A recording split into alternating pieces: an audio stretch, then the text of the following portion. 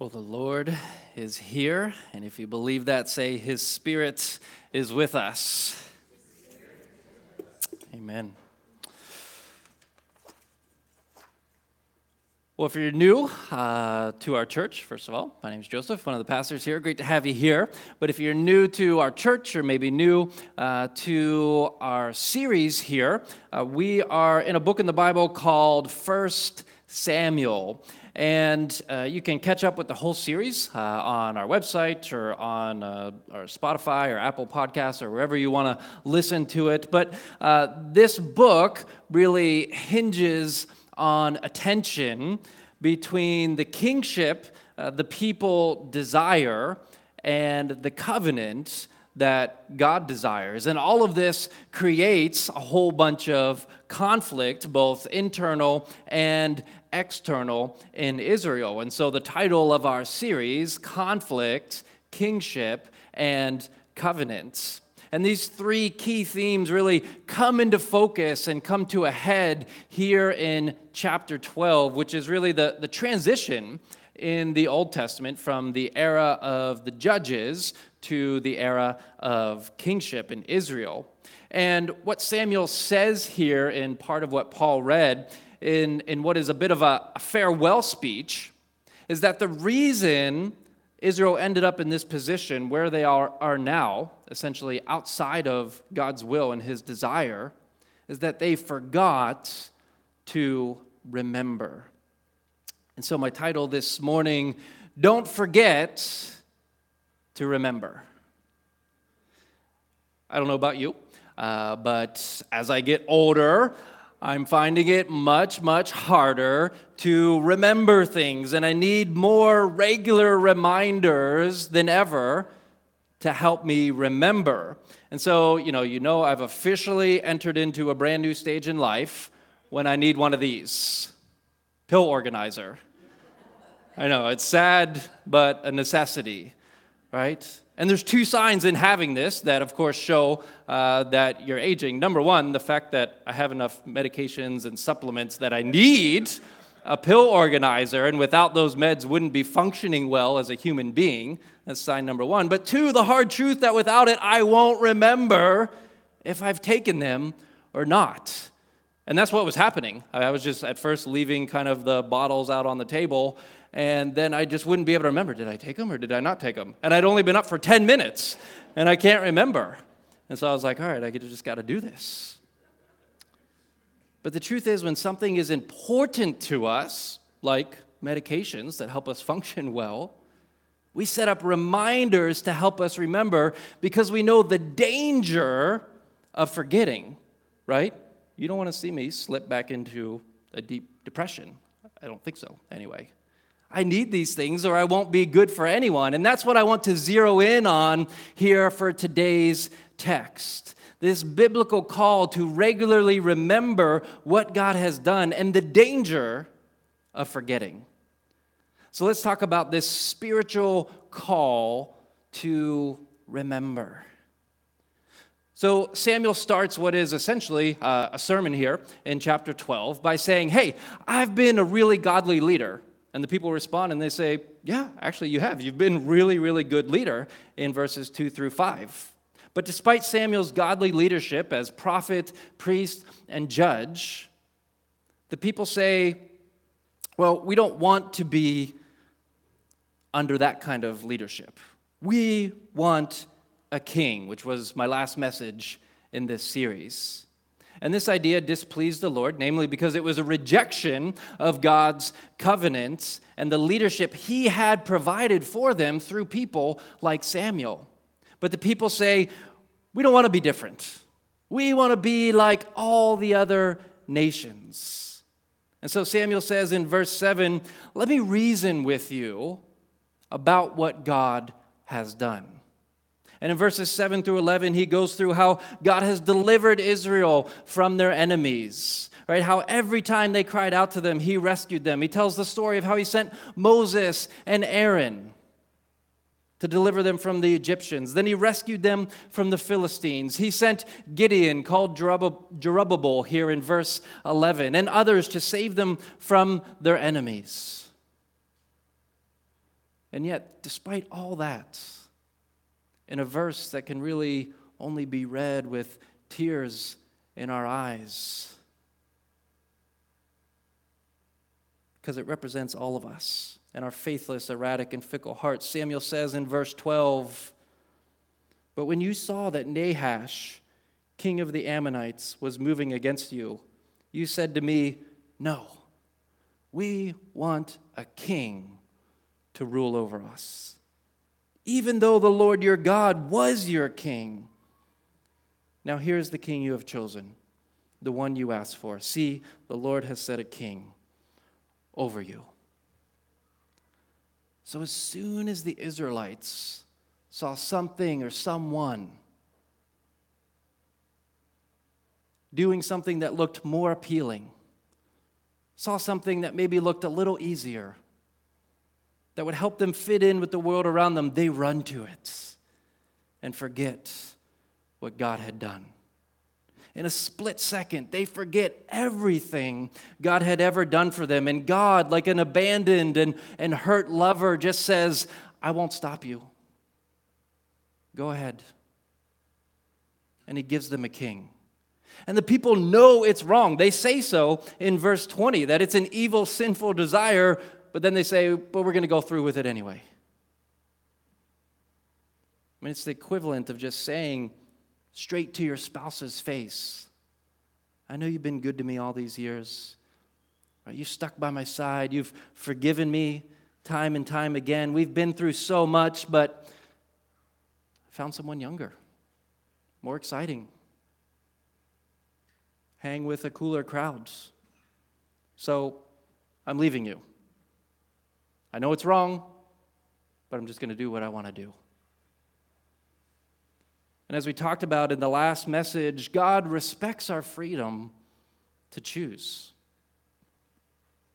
He will turn us over to our own desires. If we want to trust in other things besides God, He will let us, whether it be a human leader, as it is here, our bank accounts, our own wisdom, or the wisdom of the world, what everyone around us is saying and telling us.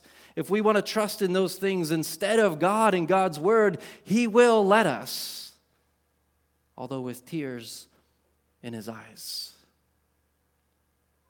So how did Israel get in a position where, despite all God had done for them, the supernatural deliverance He had provided, they still rejected Him and His ways? How do you get there?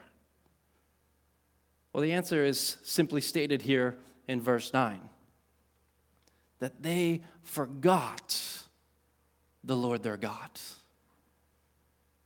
I mean, if you read the Old Testament, this is basically the main complaint from God toward the people, over and over again in the Old Testament. In some of the prophetic books like Hosea, we've preached a series on that. You can listen to it. But God compares Israel to His lover, whom He had been faithful to, but in return, she abandoned Him. He did everything for His love, but once they saw something better, God says, "But me, she forgot," she being Israel.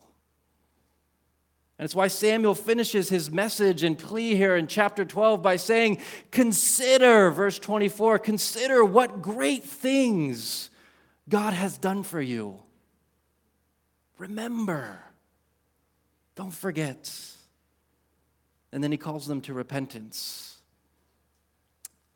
Because despite all Israel has done, all the ways that they've forgotten God, abandoned God, the evil they've done, Samuel says all hope is not lost. He says in verses 20 and 21, there's still a chance.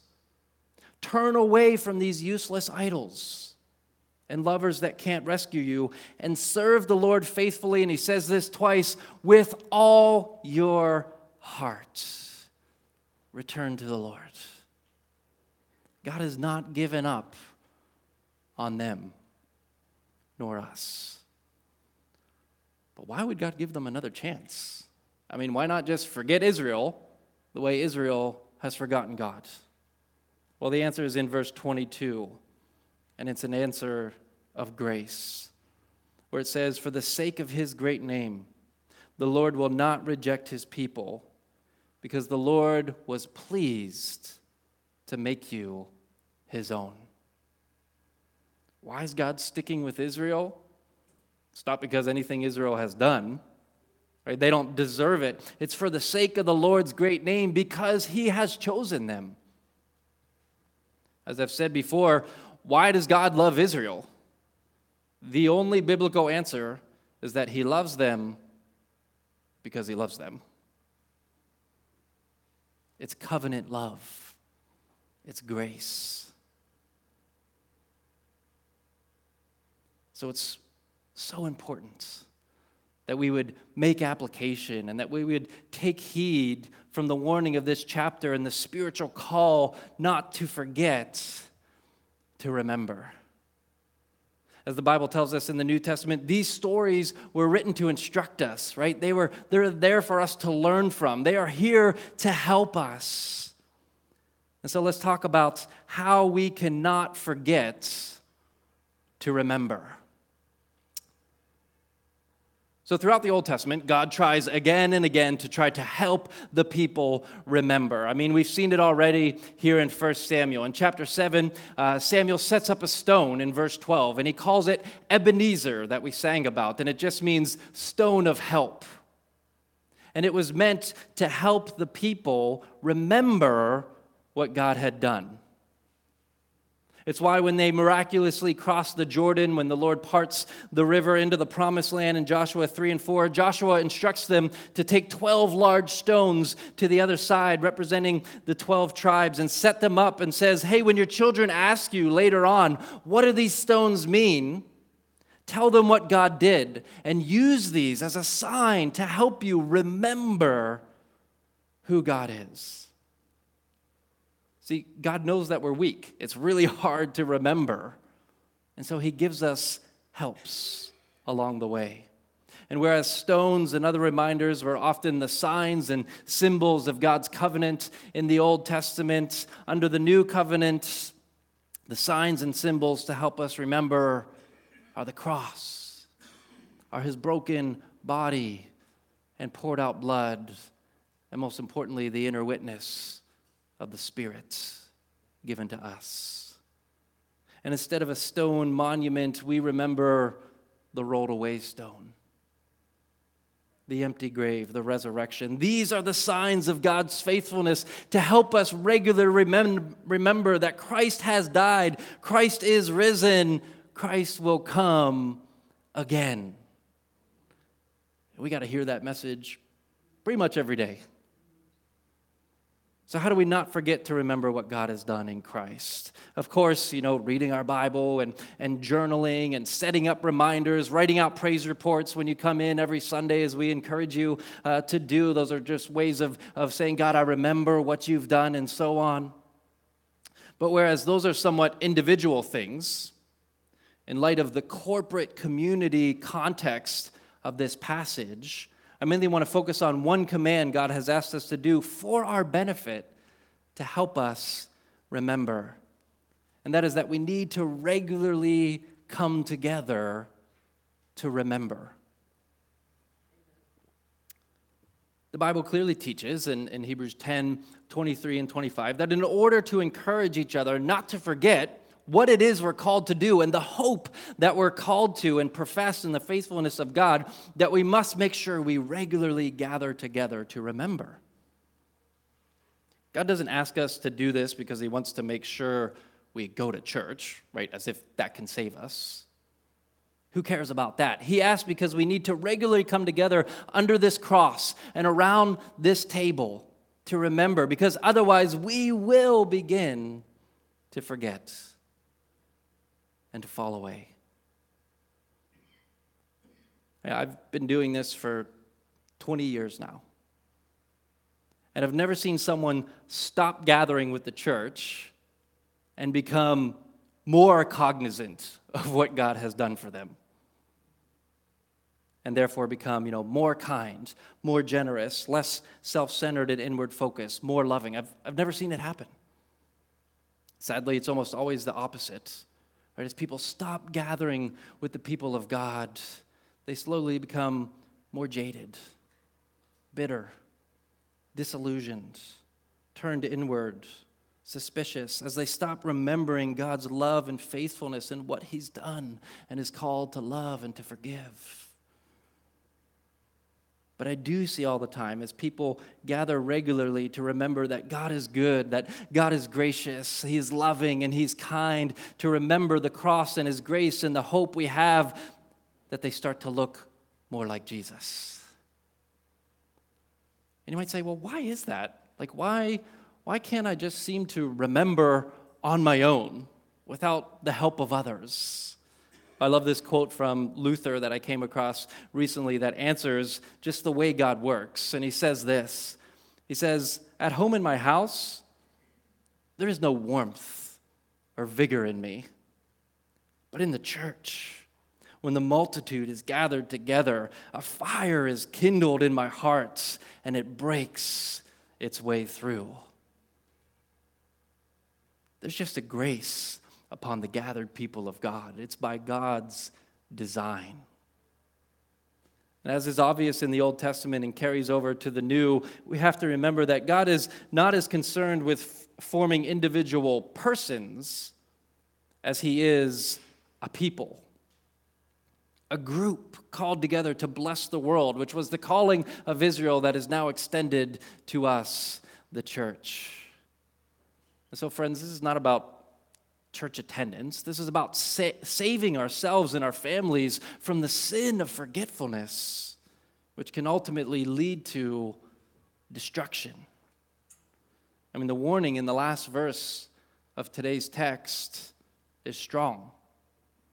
That if we decide not to remember God's faithfulness and not to turn back to him with all our hearts and instead persist in our own way of life, the result is perishing, spiritual death. And it's why I take my job and calling so seriously.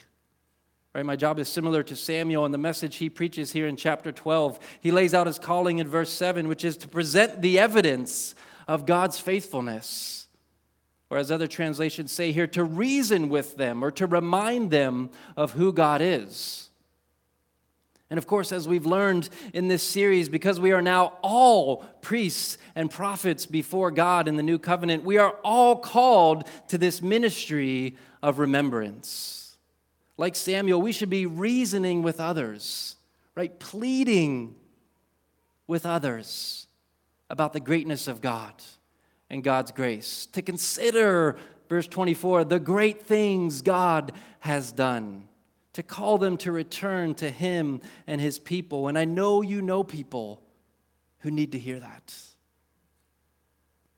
And I don't know how anyone regularly survives without that regular gathering to remember and to be formed into a people. I mean, I'm here every week, pretty much, right? Both services. I worship my heart out both times the best I can by God's grace, and I still mightily struggle to remember who God is, what he's done. I mean, I forget all through the week what I just stood up here and said and wrote and tried to learn. I'm weak, I'm frail, I'm prone to wonder, to leave the God I love. How much worse would I be without the encouragement of you, the church?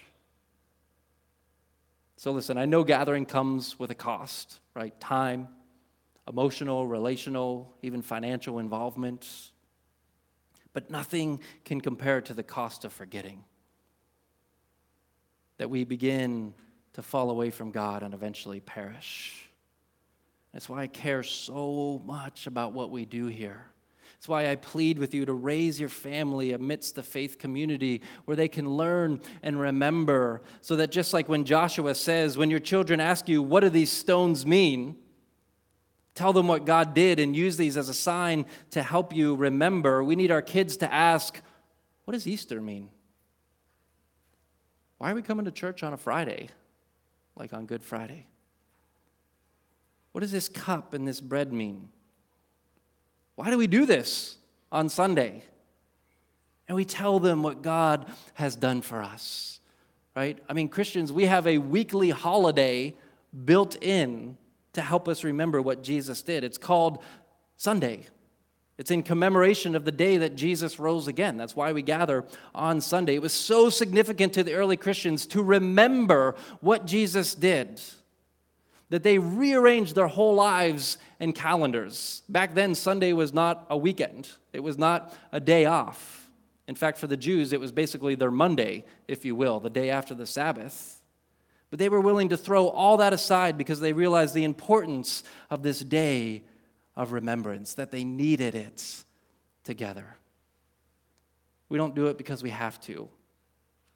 We do it because we want to, because we don't want to forget to remember, right? It's just coming here in the flesh is an act of humility, saying, I need this.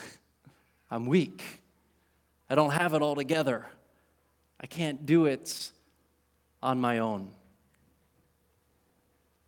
And Jesus, anticipating that we would and should regularly gather, he gave us very, very few instructions of what this needs to look like. There's a lot of freedom in what we do when we gather together. But one command he does give is to regularly come to this table. As Paul, who got it from first-hand witnesses, relays it in 1 Corinthians 11. He says, the Lord Jesus, on the night he was betrayed, he took bread, and when he had given thanks, he broke it and said, this is my body, which is for you. Do this in remembrance of me. It says, in the same way, after supper, he took the cup, saying, this cup is to help you remember the new covenant in my blood. Do this whenever you drink it in remembrance of me.